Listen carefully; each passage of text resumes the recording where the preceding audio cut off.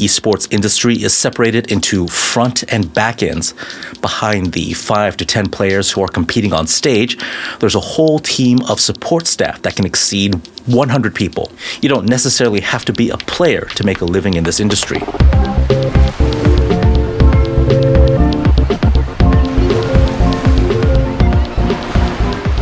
Hello, and welcome to Getting Pacific, where we get specific on trending topics straight from the newsroom at Taiwan Plus. I'm Joey Chow. And I'm Trevor Tortomasi. And for this episode of Getting Pacific, we're going to talk about one of my personal obsessions, video games. Trevor, are you a gamer? Yeah, you caught me. Definitely a gamer.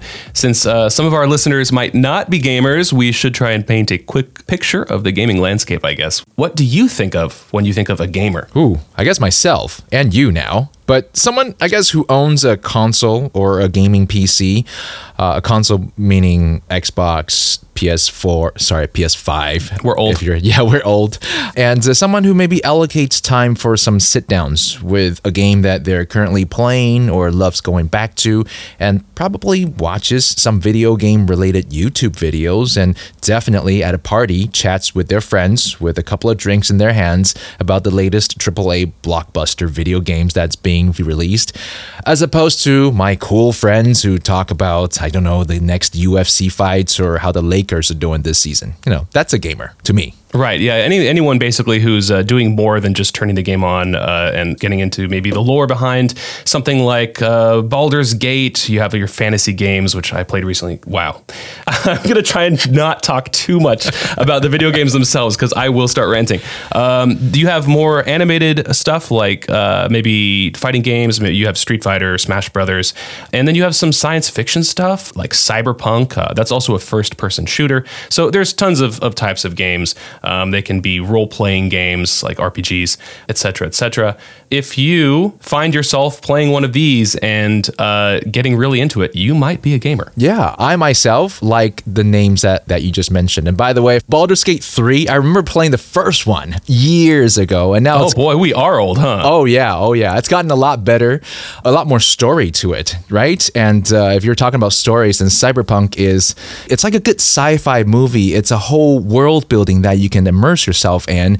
And the best part is it's a video game. So you play the character, you can move around in this world how you like. And one day when video games become virtual reality, you can really feel like you're living in it. And I think that's what really excites me about video games. Yeah, and something like that being a role-playing game, which is when you like run around and you talk to people and you have your little stories and stuff, it's immersive. And what I like about it personally is that it's not very competitive. I don't have to compete against someone. But some people love that. They live for that competition. And some people live for it so much, they live by it. They live on it, and they make money from that competition. I guess you're right. You know, I guess you and I like to take things at our own pace. But there are people who are really gung-ho about being one of the best. And that's kind of what, we're talking about today. So to paint a little perspective for you, our listeners, the global gaming market is growing at a monstrous rate. It's already generating more than 3 times the global music and movie industries combined. In 2020, the global music industry is valued at approximately $20 billion US, and the film industry about $40 billion US. So that's 60 if you add them together. The total global video game industry is at around $160 billion US, and this was back in 2020. Just last year, it's grown to $190 billion US. So mind you, more than half of that is mobile games because everyone has a mobile device, and there are all kinds of games you can download and make in-app purchases. A lot of money is made there. Oh, we could do a whole other episode on in-app purchases. It's a whole other rabbit hole. Oh, yeah. But the rest of that bunch of money goes to console games, like we mentioned before, Microsoft's Xbox, Sony's PS5, Nintendo's Switch. You also have computer or PC games. And then finally, the last piece of that puzzle, esports. Today, we're going to talk about the last category, esports, competitive gaming. We'll find out whether or not you should unplug your kids' computers and tell them to go play it outside, or let them hone their interest and perhaps become a professional gamer in a $1 billion industry. Yeah, so really there are pretty strict restrictions for what can be an esport, which games can be competitive. Obviously, the ones we talked about that are RPGs or role-playing games, not really competitive. You can compete for how fast you finish the game, of course, but that's kind of another, wow, we could do a whole nother episode on speedrunning too, but that's not what we're talking about today. For example, which games are really competitive? When you get into fighting games and first-person shooters, you sit two people down next to each other or across from each other and have them duke it out on the screen. It's clear how that kind of competition can become a sport. Finally, there are also real-time strategy games, also called RTSs.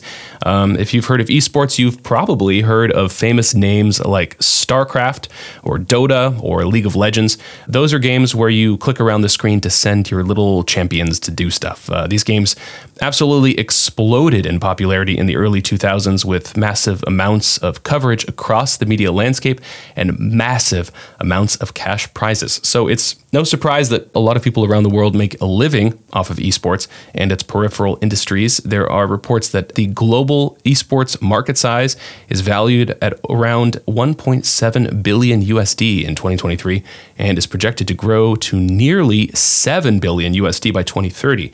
But I think that is still a gross underestimation of how big the esports gaming industry can get. Yeah, so just how big has esports gotten? Well, this report from Taiwan Plus bears testament to that question. Taiwan has made Asian Games history by being one of the first countries to stand on the podium for esports. The Asian Games in Hangzhou, China features competitive video gaming, or esports, as an official category for the first time ever. It's the biggest international multi-sport competition to include esports so far. Taiwan backed 2 medals for the video game Street Fighter V. Bruce Shang took silver, while Lin Liwei earned bronze. The gold went to South Korea's Kim Gwan-woo. Oh man, I never thought, Trevor, that I hear such nerd talk about a international sporting event. Yeah, it's really validating, right? Yeah, it is. So as you heard, for the first time ever, Asia Games 2023 featured esports as a category for athletes from around Asia to compete in, and I'm still contemplating if I should call them athletes. The games that they competed in were Arena of Valor, Dota 2, Dream 3 Kingdoms 2, FIFA Online, League of Legends, Game for Peace, and Street Fighter V. You mentioned whether or not to call them athletes, man. If you've seen how fast they click, that is some athletic stuff. That's true, yeah. We should note that 2 of the games they compete in, Dota 2's World Championship prize pool is around 3.4 million USD. And for League of Legends, or LOL, it's 2.2 million USD. Yeah, it's a lot of money. And that's just the prize money alone. Now imagine how much is invested in the entire championship, from salaries paid to players, support staff, to promoters and broadcast media. Now, for more numbers, of the games we mentioned that were competed in at the Asia Games, I only play FIFA Online, a game modeled after the World Cup football competition. And I know that EA Sports, the company that makes the FIFA games, reported that they made nearly $6 billion in online services and other income in 2022. Microtransactions. Oh, for sure. Yes, you basically like a randomized card drawing scheme, right? You use credits that were bought with real money, and with these credits, you can either draw for cards, which are players, and you might or might not get good ones.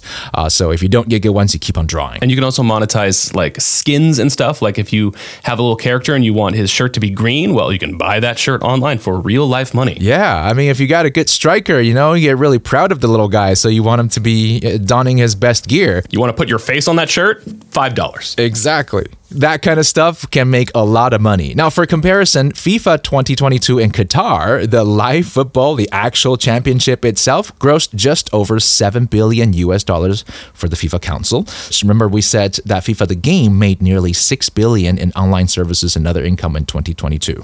So the revenue generated from esports events is already rivaling that of traditional sports. I just needed to sit in silence, kind of process that number. Well, looking at just how big esports can get, what are the hurdles along the way for this industry? For that, We spoke with Santiago Huang, founder of a Taiwanese company called 4Gamer.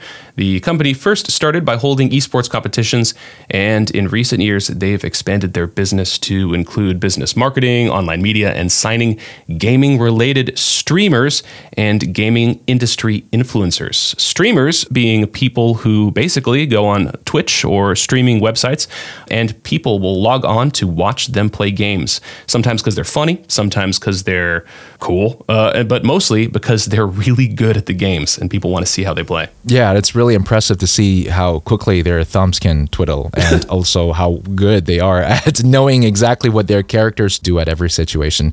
So we asked Santiago, who was a professional esport player, having won multiple championships in the early 2000s. First of all, what does it take to be a good esport player? Is it all about your thumbs? All about the reflexes? How quickly can you move around your mouse and click stuff? Or is there more to an esport champion? Reflex might be a basic necessity, but in elite gaming, strategy is much more important. For example, the team that I led back in the day won quite a few competitions in Taiwan. What we did was excessively study the design of the game we competed in. For example, we're familiar with every map in Counter-Strike. Even though the character spawn location is random, we knew exactly where the nearest vantage point or strategic location was. There's also the match economy to consider for both sides. The resources you receive for winning each round affects the weapon you can purchase and how to strategize for the next round. If you know your opponent's match economy, then you counteract accordingly. League of Legends is another very popular game at the moment. In their professional teams, aside from the player's performance, a lot of the information is processed by their coach, who is in charge of tactical choices during the matches, and analysts who calculate optimal strategies whenever a new version of the game is released. In elite gaming, the probability of wins, losses are usually quite apparent as soon as the teams are laid out. This is very different from traditional sports.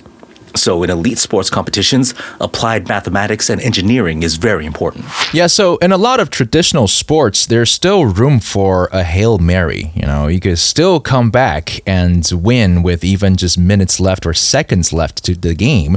But when it comes to esports, it's a lot more than just quick reflexes. On one hand is the data and information side. You would have had to explore every possible way to win the game, knowing every little secret behind every single door, calculate the distance in pixels between this wall to the next, create spreadsheets comparing the difference between all the weapons, armors, and power-ups. Then, on the other hand, there is the player performance, but when your strategy is already based on so much data and information, as soon as any scenario presents itself, you kind of already know exactly what you need to do to win the game. So the performance side is now down to perfect execution and minimizing human error. You would have had to practice every single movement thousands of times so that you can achieve a very specific set of results produced by the game design, which is frankly just lines of code. You no longer see the game. You see millions of lines of code before your eyes. Yeah, it's like Neo in the Matrix. More realistically, it's like you see the guy on Twitch and you zoom out from him in his computer chair, and behind him is just a wall filled with red string going from data point to data point about how to play the game. There are many ways that esports athletes and analysts have developed to track performance. One of the ones that is actually most important is called actions per minute, or APM. Basically, if you click on the screen to make your little dude move, that's one action. And if you click an enemy to initiate an attack, that's another action, etc., etc. As you get more efficient, you make these clicks and commands faster and faster. Maybe you're clicking on one hand and you're pressing a keyboard on the other hand. And some professional esports athletes have been recorded averaging around 400 actions per minute, with one current record holder peaking at more than 800 APM. Hear my voice break from the amazement. That's the equivalent of performing around 13 actions per second. And according to the Guinness Book of World Records, that's literally right on par with some of the fastest piano player keystrokes on record. Oh my gosh. So not only are we comparing these guys to athletes, we're also comparing them to classical musicians. I mean, at some point, it is kind of like an instrument. It is, right? But it's a very meticulous process to get that good. Trevor, how many hours of practice do you think a professional esport gamer needs? How long can a person stay awake? That's my guess. Yeah, I mean, you're not wrong. So I've heard an average of 8 to 12 hours a day from some industry friends. You have to basically repeat and perfect every facet of your performance. And even worse, some esport athletes have recorded up to 16 hours of practice just before a tournament. Yeah, wow. That means, 7 hours of sleep, 1 hour to eat. But you're sitting in front of a screen basically all day. That's a lot. Yeah, and I wonder if gaming is still fun at that point. And when you spend that much time on practices, you definitely don't have time to straddle a day job. Right. It has to be your day job. That takes you from casual gaming to professional mastery. It's no longer a hobby, but now you have to live and breathe the games. It wouldn't be fun for me, but to be that good, to attend competitions or to live off the income generated from it, I mean, I guess that's what some people just got to do. Right. So we asked Santiago, how much can esport players make? This can vary greatly. First of all, different types of games will have very different results. Let's not even talk about the top earners. Let's focus on the mid to low end. A player who is committed, is good at the game, and has a thorough understanding of the game can usually make for a pretty good streamer. Not only do they have better insight, they can even crack jokes and chat with the viewers while maintaining a rather intense gameplay. This type of player can easily make 50,000 NT a month. The players that I know far exceed that amount. But without this background as a professional gamer, to make a living out of streaming is much harder. But to be honest, the esports industry is separated into front and back ends. Behind the 5 to 10 players who are competing on stage, there's a whole team of support staff that can exceed 100 people. Within this group of people, some have expert skill sets such as production, broadcast, or commentating. You don't necessarily have to be a player to make a living in this industry. There are many people with the knowledge of streaming hardware and viewer interaction who can all find work in the day and age of new media and support the industry. So, of course, it depends on the game you play, how many potential viewers are willing to watch you compete or stream your gameplay. Now, here are some of the top competitive online games in the world. The biggest shooter or first-person shooter game is called PUBG. It has north of 100 million online players, which potentially means 100 million online viewers. If you're one of the best and you stream your games on Twitch, then maybe they're willing to watch you. And from the 50 million players downwards, there's Apex Legend with 50 million, Fortnite with 45 million players, Counter-Strike Global Offensive with 35 million players, and there's League of Legends with 27 million gamers. League of Legends is one of the games that was competed at Asia Games in 2023. It's actually one of the games with fewer numbers of players, with just 27 million players online. So let's take that and give you these numbers. Professional League of Legends esport players, they have reported to make an earning of about 1,000 to 5,000 US dollars a month. Outside of competing, if they stream their gameplay, League of Legends streamers with, say, 2,000 subscribers, which is not a lot, can earn about 5,000 US dollars per month. So if you add the two sources of income together, a mid-level League of Legends gamer and streamer can potentially make anywhere between 6 to 10,000 US dollars a month. And that's a pretty decent living. For comparison, on average, Tyler Belvins, aka Ninja, that's his game handle, the biggest esport player and streamer, has 18 million followers on his channel and is estimated to make about 20 million US dollars a year.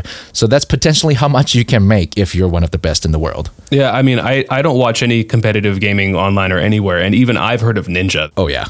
Despite the potential lucrative income from competing and streaming, in recent years, a lot of top-notch and championship-winning Taiwanese esport teams have decided to part ways. The latest being Flash Wolf, a very well-established conglomerate of esport organizations that's announced that yet another squad of theirs decided to disband, and their coach retiring from competing altogether. So I asked Santiago, how are esports doing in Taiwan? I think when you talk about running esports teams, the business model is very important. Esports is still a very young industry. We're still figuring it out.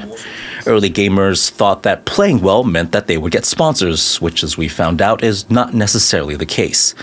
Esports teams need more marketing strategies to highlight their value to investors. professional players might have little to no experience in running a business or an agency. But I do believe that after a while, some of the people with the right backgrounds will emerge and bring their expertise to the industry. Take myself, for example. The team I led won championships. Yet, why did we disband? Because I knew that without proper business knowledge, I have no idea what the sponsors or the game company investors really want. We're in our own worlds writing business proposals, but no one can really understand what we're offering. On the other hand, I think that the esports industry hasn't reached its full potential. Take the target audience, for example. 10 years ago, we all wanted a pair of Air Jordans, but we couldn't afford them. Now you see people with 10 or more pairs at home. Our generation now has the financial means to fulfill the dreams of our younger days. We can spend it on what we couldn't buy as children. That's when the industry will fully realize its potential, be it the games, the hardware, or any related products. It may take another 5 to 10 years for that consumer market to fully mature.